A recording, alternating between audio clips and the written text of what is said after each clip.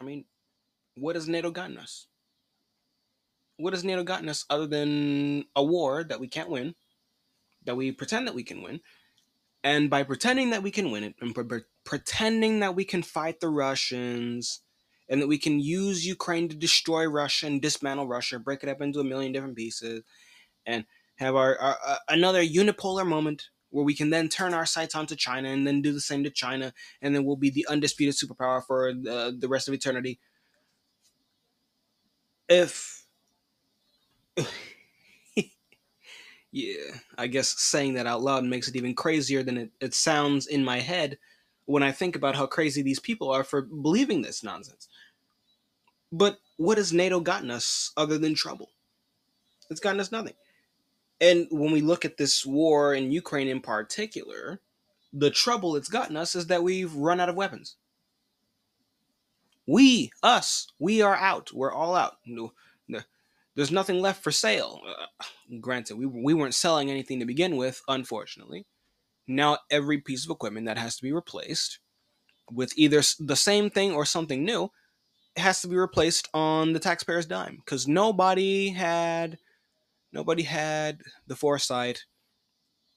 Nobody had the nobody nobody had enough scruples to say, maybe we should make the Ukrainians pay for the equipment that we're giving them so that we can afford the replacements without fleecing the American population for even more money.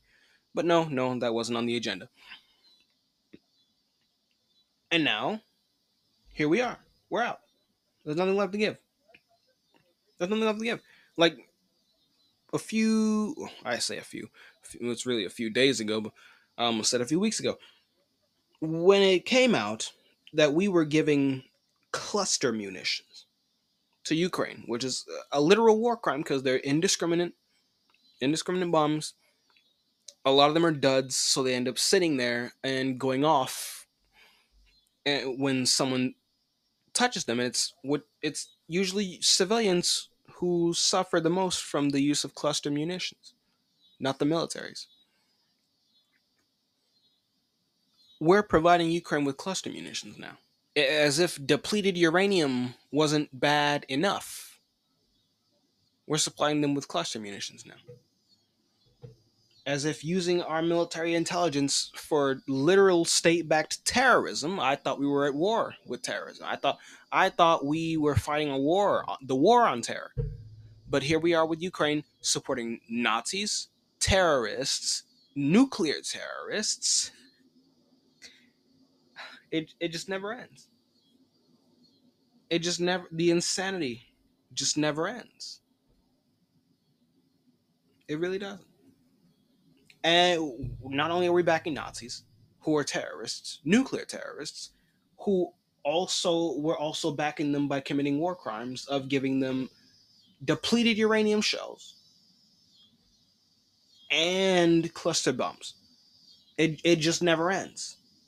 But get this, the reason we're giving them these cluster bombs, which perhaps is even worse, it's even worse to know the reason. But I'll get here's the reason. Because Biden, in a CNN interview, he admits that the U.S. is low on 155 millimeter artillery shells. He admits that in the interview, and in a passing comment when he was walking by a reporter who asked him why he was giving cluster bombs to Ukraine, he said we're low on artillery. We're getting low. And he says the reason for us supplying Ukraine with cluster munitions, uh, and he accuses Russia of using cluster bombs first, which is a complete non-argument. Why are you, the supposed leader of the free world, committing a war crime? Oh, it's because we're running low on 155 millimeter artillery shells. Knowing the reason why we're doing it somehow makes it worse. How does it make it worse? Because we've hit rock bottom and we're still going. That's the first thing to notice. We're low on artillery shells, so we're gonna start giving them cluster bombs as if that was better. We ran low on artillery shells, so our only option in the eyes of these people is to just commit a war crime and give them cluster bombs. Oh, okay, that's your plan. That's your strategy. So that's the first thing that makes it worse. But the second part about knowing the reason why makes the decision even worse is because think about what that means. We ran out of artillery shells, and instead of saying, "Look, we have nothing left to give Ukraine. It's time to end this. We're gonna stop. We're gonna." We didn't stop. We ran out of artillery shells, and then these people decide that they would rather give them cluster bombs than to stop giving them weapons when they've run out. They literally ran out of our weapons. These are our weapons. These are our artillery shells. What they blew through, giving all of it to Ukraine, they spent it all on nothing, just for them to still lose the war. They gave away our weapons that are supposed to be used by our military for our nation's defense. In the event that our nation has to fight a war, they gave all of that away, and it still wasn't enough for them. Now they want to give away some other piece of our stockpile of weapons. And they're going to commit a war crime in the process. That's like that's like me emptying out your bank account, emptying out your checking account, right? And after I spent all of your money, I then went and started emptying out your savings account and your retirement account and your 401 and your investing account and your 401k. That's the equivalent of what they've chosen to do here. Oh no, we've emptied out your bank your savings account, so now we have to access your social security and use the money there. No, no, stop. Leave it alone. Leave it the fuck alone. It's not yours. This isn't what you're supposed to be doing with that. But they would rather do that than to simply say it's time to stop. They would rather commit a war crime than to say, all right, it's time to talk with the Russians. And Scott Ritter brings it up on numerous occasions. What happens after the war? What happens after the war? Because there's still going to be a Russia on the other side of this. How are you going to interact with Russia after the war if you're all in on Russia's destruction? These let's pretend that climate change is a key issue that everyone needs to be working together on. How are you going to work with the Russians on climate change if you were 2 seconds ago all in on the destruction of the Russian state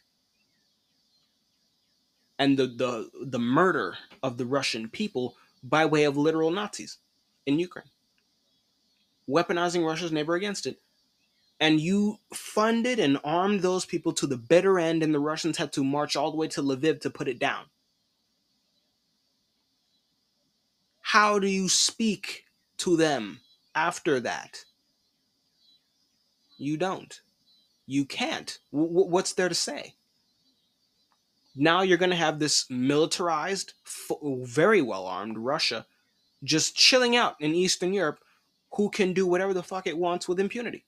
You can't stop that. You gave away all your weapons to Ukraine. And a lot of it's already ended up in Russian hands. And a lot more of it's going to end up in Russian hands when the war is over.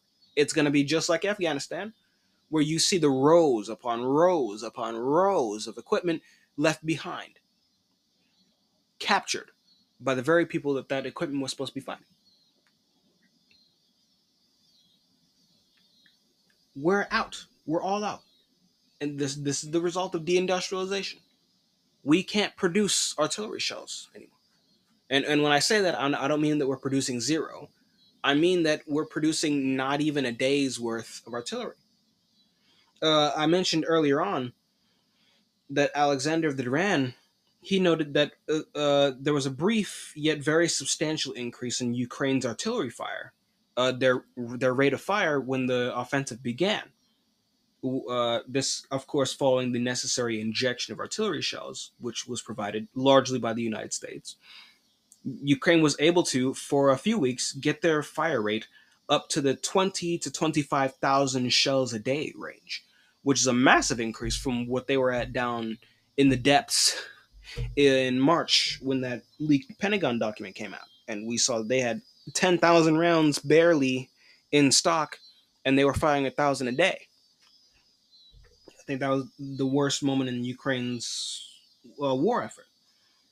They got a massive injection of shells and artillery for this offensive, and for the opening days, they were able to pump it up to 20 to 25,000. They were able to be competitive with the Russians, or well, competitive with what the Russians had last summer, because the Russians have been at a consistent 20 to 40,000 throughout the course of this war.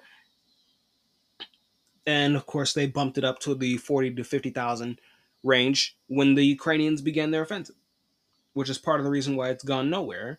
The Russians just have them outgunned chronically. There's nothing Ukraine can do about it. And because their supply of shells is so limited and so finite, and the Russians are actually producing shells, the Russians can afford this. The Ukrainians can't. And Alexander, even having noted that very large increase, he believes that the Ukrainian fire rate has now, as of now, fallen back down to the 6 to 9,000 shells a day range.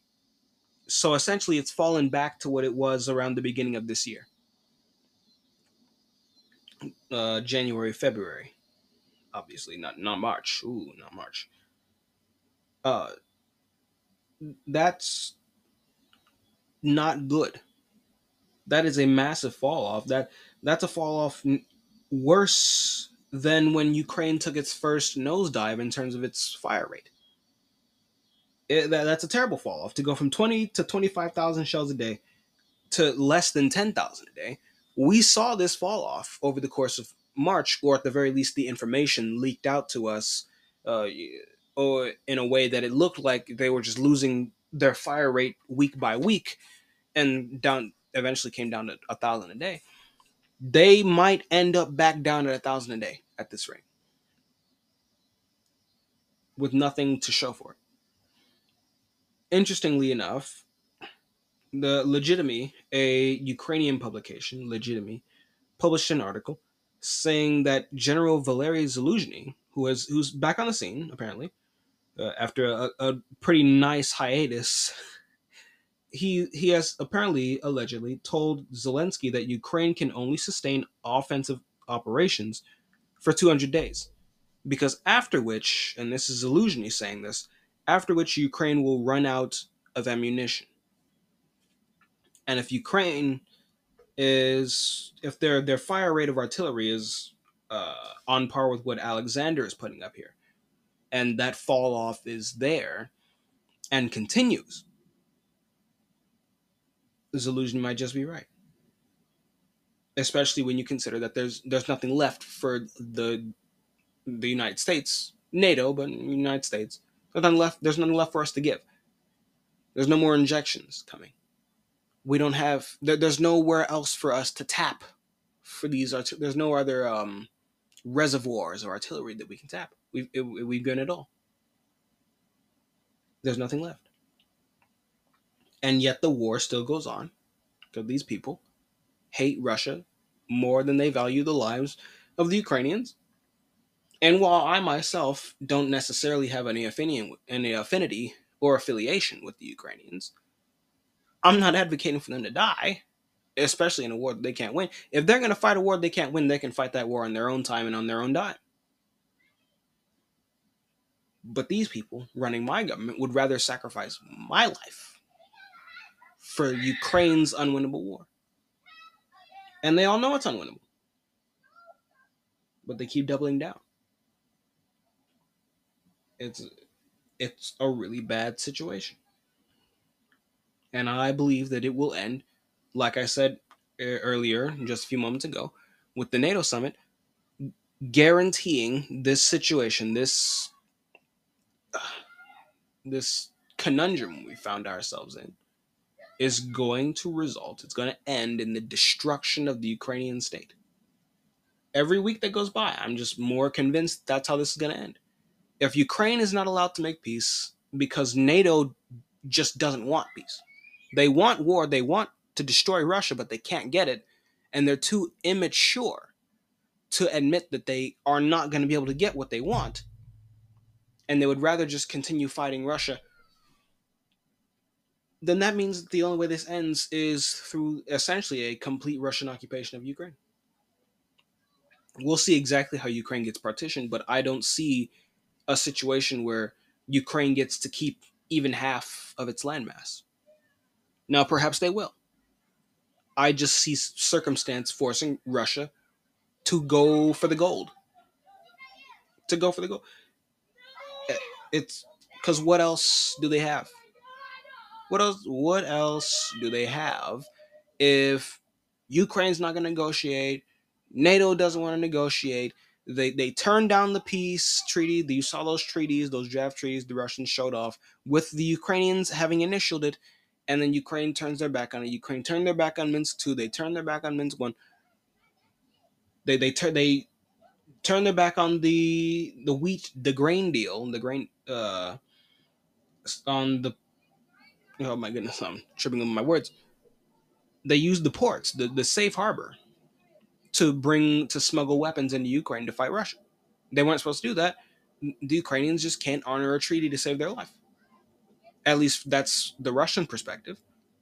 And if the Ukrainians can't be trusted to honor a treaty, and nobody in NATO is willing to force them to honor the treaty, well, then the obvious solution is that there just can't be a Ukraine to begin with. And if there is going to be a Ukraine, it's going to be a very, very small state in Europe that physically cannot harm Russia in whatever way, shape, and form. That's how I see this ending. Ukraine's ability to fight is falling off of a cliff because of these ridiculous losses that they are suffering.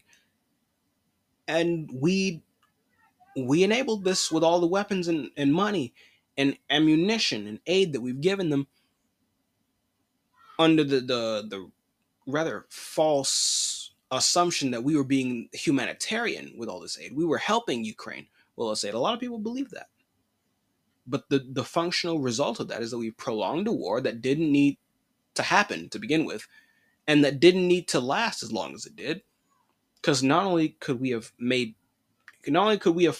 forced the Ukrainians to honor their end of the deal with Minsk 2 and ended this before it began, not only could we have not deliberately sabotaged the peace that was being worked out, that was almost worked out between Russia and Ukraine back in March and April of 2022, when a month after the war began, we sabotaged that peace. And by giving them, just handing out weapons and money like candy, not only have we guaranteed the destruction of Ukraine, but now we've guaranteed that we are broke as a joke because we're all out and there's nothing left to give. There is no more face to save. There's going to be only humiliation. And I'm not entirely sure that I trust the response of the people in charge to that humiliation. They really don't like being embarrassed, but they're about to get embarrassed by the Russians winning completely. I believe a victory that is going to be so complete, Russia will be unchallenged in Europe for the rest of this century, or something close to that. And we are going to be sitting here with no artillery, talking about how we're going to defend Taiwan from China. It's a very interesting, dangerous, and peculiar situation we find ourselves in, and we can only hope that it doesn't go south. We can only hope. But that, my lovely, lovely listeners, is all I have for you today. I do hope you've enjoyed today's broadcast on my geopolitical podcast. The world is changing. The U.S. is out of ammo. We'll see what happens, but whatever happens, we'll have fun watching it together. Now, I've been your host, Sean Wade, and you've been listening to This Week in Geopolitics. So till we meet again next Monday, servus. This segment was taken from my podcast, This Week in Geopolitics. I have new episodes every Monday, so if you like what you heard, consider giving me a follow. Thanks for listening, and hopefully I'll see you next time. Servus.